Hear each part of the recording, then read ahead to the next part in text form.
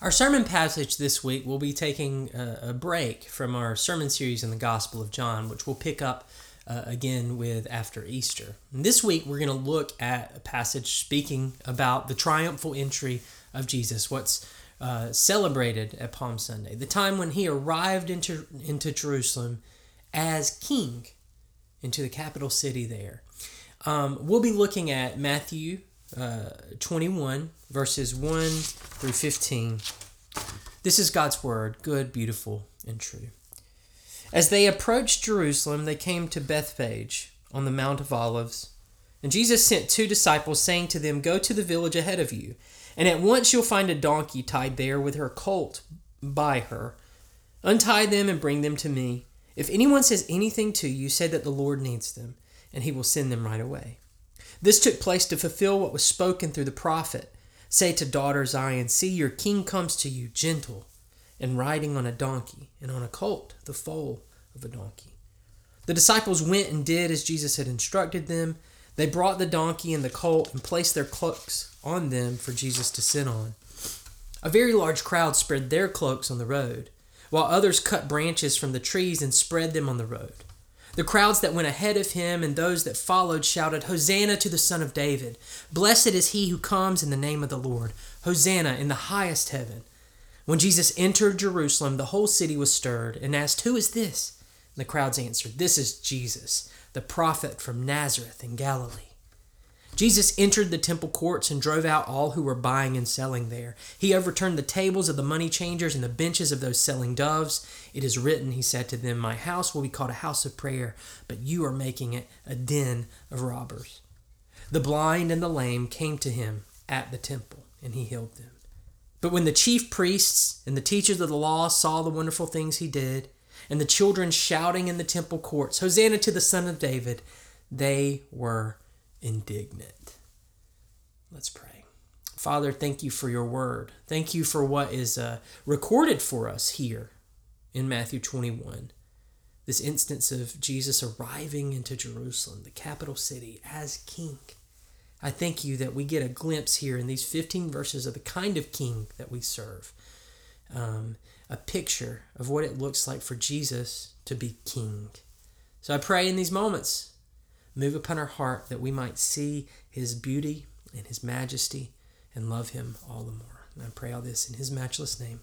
Amen. Amen. Now, if you hopped on Interstate 95, I used to live in Orlando, the city of tourism, Universal Studios, Disney World. But if you hop today on Interstate 95 and you travel south, you get to Florida, Daytona Beach, and then you turn onto Interstate 4. Interstate 4 is a road that runs from Daytona Beach on the east side of Florida all the way down to Tampa. And right in the middle of Interstate 4 is Orlando. And as soon as you turn on Interstate 4 from I-95, you start to see a bunch of billboards. You see all these billboards for Disney World. And it'll be advertisements not just with Mickey Mouse on them. It'll be advertisements for all the new attractions, the new rides. And as you're traveling on Interstate 4, which is literally taking you where? To what's called the happiest place on earth, the excitement can't help but build. This is literally a road to Disney World. Happiest place on earth, right? Well, did you know that stretch of road, Interstate 4, that runs from Daytona Beach to Tampa, that leads to Disney World, is also the deadliest stretch of interstate in the entire United States? It's true. It is the deadliest stretch of road in the entire country. That means that the road that leads to the happiest place on earth, this road that is full of excitement as soon as you turn on it, filled with billboards that are getting you pumped up for this visit, this road is the deadliest stretch. And for a lot of people, it doesn't lead to the happiest place on earth. It leads to loss. It leads to suffering. It leads to mourning. In our passage this morning, we see what looks like an incredible scene of joy. In kind of an analogy, we see Jesus turning on what looks like Interstate 4 to take him to Disney World. And this is a scene of joy. Jesus is arriving into Jerusalem, the capital city of God's people, and Jesus, who up till now has traveled quite a bit throughout Israel. He has been to Jerusalem before, but he's mostly been a quiet teacher. He's moved around the countryside healing people. He's helped a lot of folks. But this is him arriving in Jerusalem in a very purposeful way to declare that he is king. And the people erupt because they know what's going on. They see what's happening. Jesus is arriving as king, and they celebrate. They cry out, "Hosanna to the Son of David." They are moved to toss their cloaks on the road and even cut branches off of trees to lay in his pathway so that he'll walk on them. They are heralding his arrival as king.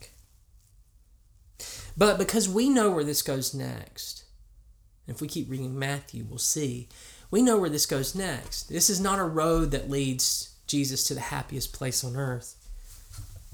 This arrival into Jerusalem is his steps toward what leads to his crucifixion, his execution at the hands of the combined religious and political leaders there in Jerusalem. His execution as a political rebel, as a blasphemer before God. This is Jesus' interstate 4. So what I want to do this morning is to pause and to reflect on this reality and to see in these verses our King, Jesus, who does arrive as a king here, and see the beginning glimpses of what it means for him to be our king. What kind of king is he? So let's note a few interesting things in this passage. Look back over it. First, we're told where Jesus is coming from. He's with his disciples, and it says that they are approaching Jerusalem from Bethphage on the Mount of Olives. And then it tells us that Jesus gives his disciples very specific instructions to get him something to ride into the city. And all of this is very purposeful. The location is purposeful. What he tells them to get, the donkey and her foal, the mama donkey and the baby donkey. He's very purposeful about location and what he's going to ride in. Why? Because it points back to very specific images and symbols and stories in the Old Testament. Jesus is making a very purposeful entrance into Jerusalem, and he's picking images from his nation's past to make sure that everybody knows exactly what's going on. Now, first, arriving on a donkey, it's an act of peace. Notice he's not a king coming in on a war horse. He doesn't deck himself out in armor. He doesn't ride an impressive steed. This is Jesus riding a donkey. And not just a donkey. We see here it's a donkey and her colt. It's a mama donkey and a baby. This is the least threatening animal he could probably pick to ride into the city. Jesus is not arriving into Jerusalem with a sword in his hand. He's arriving as a Prince of Peace. He's arriving bringing peace. And this actually points back to one of the most significant things in the history of the Old Testament. You can flip back to the book of 1 Kings and read all about this. And if you want to read a book full of drama and intrigue, 1 Kings is a great one. It reads almost like a Hamlet from Shakespeare, or some kind of novel of incredible political intrigue and people angling and striving to try to get a throne. And what it points back to specifically is Jesus is hearkening back to the death of David.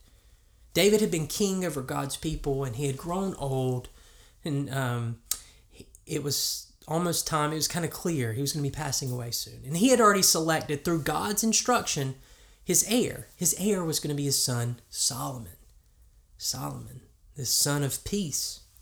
And Solomon had been picked to be the heir of David, but not just in a political sense, in the idea that he's going to take David's throne. He also was selected as the heir to the promise made to David.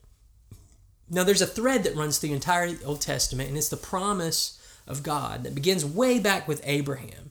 He tells Abraham that he's going to bless Abraham, make his descendants numerous, and that through Abraham, he is going to bless all the families of the earth. And that's back in Genesis 12 and Genesis 15 and 17. Well, that thread of promise runs through. And in 2 Samuel 7, God makes a promise to David. And he essentially says this: that promise I made to Abraham is going to be fulfilled specifically, David, through one of your descendants. One of your descendants is going to be king over my kingdom, and he will rule with justice and grace. And he will lead the people, not selfishly, but he will lead them in a way that cares for them well. And what God's doing is he's making clear to this promise to David that he's keeping his promise to Abraham, that through a descendant of David, God's going to make a way for every family on earth to be blessed and receive his grace through a king over God's kingdom. Okay, following the thread begins with Abraham, and this promise is kept, and it's made here in 2 Samuel 7 to David. And Solomon has been identified as the heir. Not the one who's going to be the ultimate fulfillment of this promise, but he's the one through who the promise will continue, through Solomon's line. And so David's at the end of his life, and another one of his sons, a man named Adonijah, does not like this. He wants the throne. He wants the power. He doesn't want the promise. He wants the power. And so he begins to angle as David is starting to lose his wits a bit, and he starts to angle. And he forms this coalition of religious leaders. He forms this coalition of political military leaders, and they begin to come up with a plan. And what they say they're going to do is this. Adonijah says, I'm going to get chariots. I'm going to get these big, impressive horses. And I'm going to have an army, a guard of 50 men that go out before me. And we are going to make a big public spectacle. And everybody's going to see it. And they're going to be awed. And they're going to say, Adonijah has to be king, right? He looks like a king. He's coming in this impressive steed on this war horse. This is our king. Well, David finds out about it. And there, on his deathbed, in essence, he tells Solomon to do this. Don't go out and get an army. Don't go out and get a big horse. Go get my donkey. The donkey that David had ridden throughout the city, his not his war horse, his donkey, unthreatening, the thing that David rode through the city in this great time of peace. And he says, Solomon, you get on that. You get on that. And I want you to come through the city, go through the Kidron Valley, which is actually leads right through the Mount of Olives where Jesus is here, and ride into the city and go to the temple. And the high priest there, Zadok, he will crown you king. And so that's what Solomon does. And while Adonijah is making his plans with these false leaders who are trying to throw their power around to, usurp the throne, they're planning a coup, Solomon rides in humility on the back of this donkey into the city. And so that is what Jesus is doing here. He knows this story and he knows it well. And so when he tells his disciples, go find me a donkey and a colt, he's hearkening back to David. Find this vehicle of peace, in a sense. Not a war horse, not a steed. Don't bring me a sword. Don't bring me armor. Don't find an army to go out ahead of me. Find me this donkey.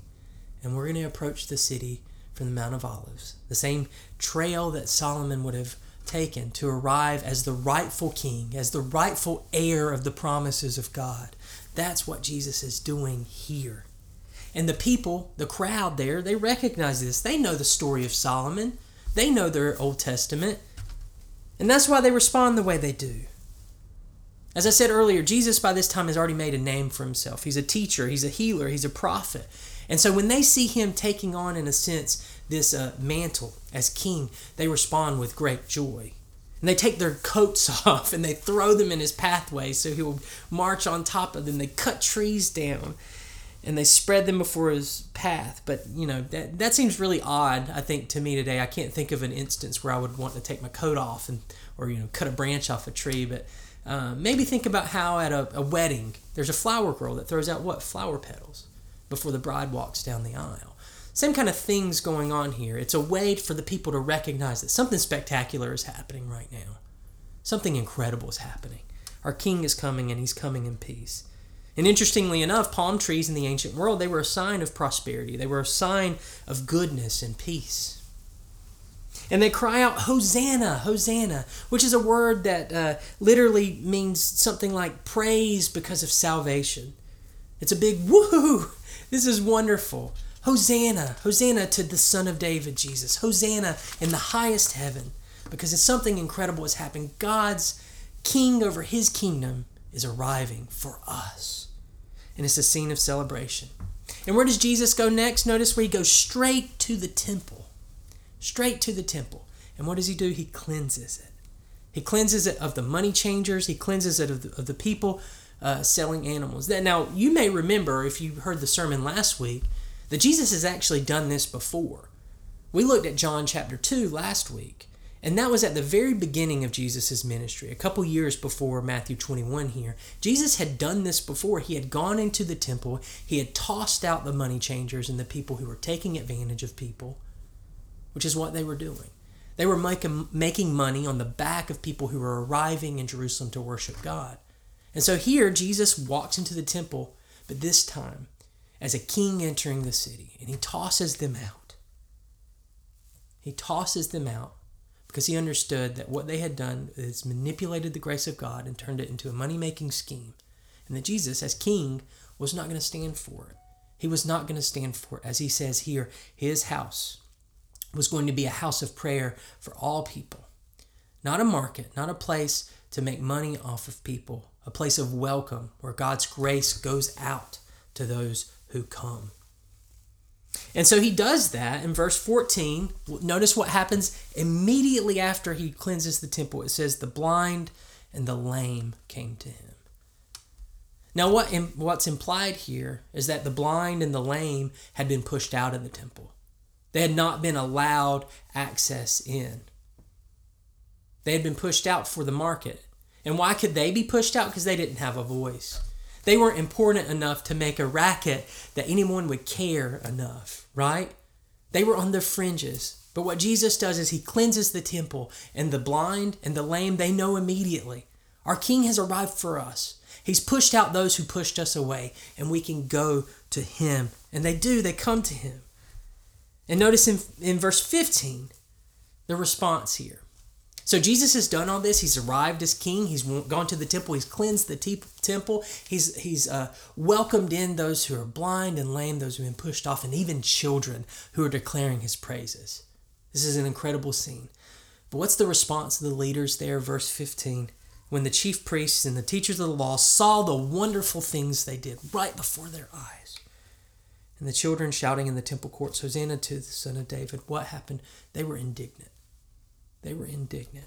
The chief priests and the teachers of the law, of all people, the professional religious folks, of all people who should have seen exactly what was going on and knew that what's going on in Jesus is God breaking into our world. This is God keeping his promises that he made to our ancestors. They should have responded with incredible joy. They were the most qualified, in a sense, to see the signs and know exactly what was happening. But when they see people being freed of the oppressive economic system that had built up at the temple, when they see people being welcomed in to receive the grace of God, when they see people and even children responding in joy, they're furious. They are furious, indignant. Why? Why? Because they're going to lose their power. They understand that the arrival of God in the midst messes with their own positions, messes with their own power. And that leads them to begin to manipulate the situation. It leads them to begin to come up with a plan, which eventually leads to them approaching Judas, who betrays Jesus. And they pay Judas off to betray Jesus to them so they can arrest him on trumped up charges, put him under a sham of a trial, and execute him as a rebel. Now, where all this leads next is a whirlwind few days. The pathway that Jesus takes here as king doesn't lead to a palace. It doesn't lead to him being crowned as the kind of king that people want. Though he is crowned with a crown of thorns, it leads ultimately to his rejection. And not just by the leaders who are furious and indignant here. His rejection by the very crowd that is declaring his praises. The excitement of Palm Sunday turns to disappointment as the religious and political leaders combine to plot against Jesus. And when Jesus doesn't turn out to be the kind of king they want, the kind of king who marches in and tosses out the Roman government, the kind of king who marches in and tells them that he hates all the people they hate. When he doesn't turn into the kind of king who just confirms them in everything they want to do already. When he doesn't turn into the kind of king that they want. When he turns into a king who begins to give grace to people they don't want to receive grace. When he turns into the kind of king that inconveniences them, calling them to a deeper love of God and others, they turn against him. And the excitement of Palm Sunday becomes the betrayal of Thursday. It becomes the crucifixion of Friday and the darkness of Jesus in the tomb on Saturday. That's where this pathway leads. And it's shocking, right? It's shocking. Think about that in the span of just a handful of days. It's shocking to me. It was probably shocking to the crowd and the disciples who had to be wondering what was going on here. But there's one person in the story that this turn was not shocking to. And that's Jesus. That's Jesus. Here's the marvel of all marvels. Consider this, Jesus as our King. He knew exactly where this road was going. He knew exactly where this road was going, that it wasn't leading to him in a palace. It wasn't leading him into taking the throne in the sense that all the people would have thought a king taking the throne. He knew that this led to his cross, to his suffering, to his death. And he had already told his disciples. We can read earlier in the Gospel of Matthew, he's told them numerous times, but they couldn't get their minds around it. They refused to believe it.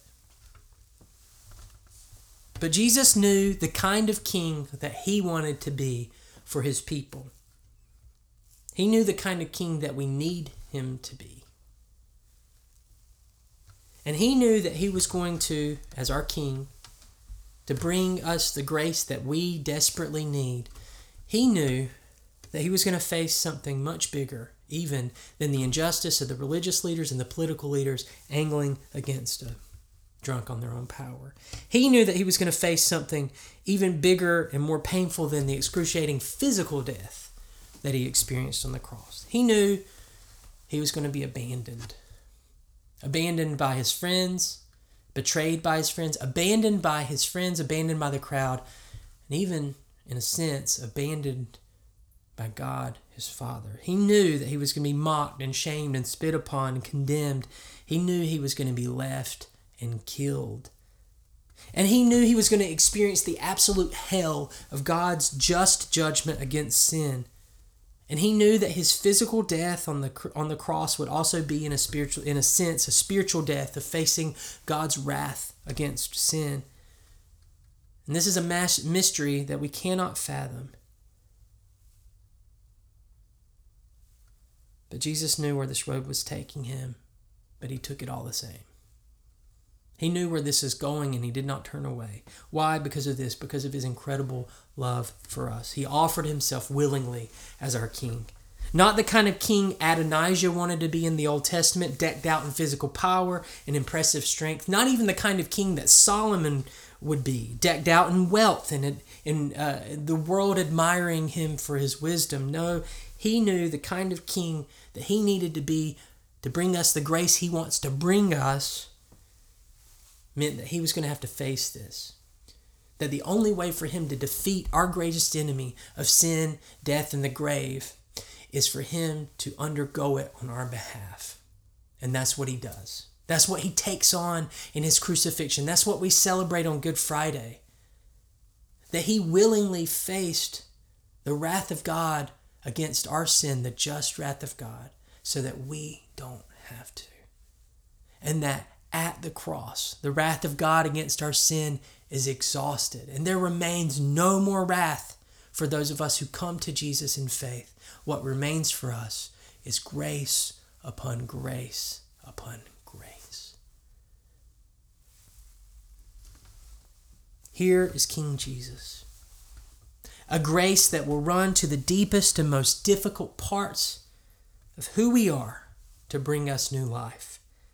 A grace that will not leave us in the mess we're in, but a grace that joins us in our mess to defeat it and to lift us up. to him. Here is King Jesus, not only crucified on Friday, but as we'll celebrate next week on Easter, King Jesus victorious in his resurrection over everything that stands between him and his intentions for us. Everything that stands between him and his love for us overcome, even death. That's our King. That's our King. And so we can say this morning, not like the crowd here who had mistaken ideas that we were trying to project on Jesus. And that's a big danger for us too, right? We want to serve a God made in our own image. We want to think that Jesus just dislikes who we dislike, and he won't give grace to people we don't want him to give grace to, that Jesus won't inconvenience us. But we can stand like the crowd and say, Hosanna to the Son of David, and know that salvation has come through him, a salvation deeper than we can understand, a salvation that sets us free from everything that hinders us and holds us down, and that this, our King Jesus, is a King worth celebrating. So let's do that together. Not by cutting trees, branches off of trees, not by taking your jacket off and throwing it on the floor, but by coming to him to receive life, forgiveness, hope, transformation, to receive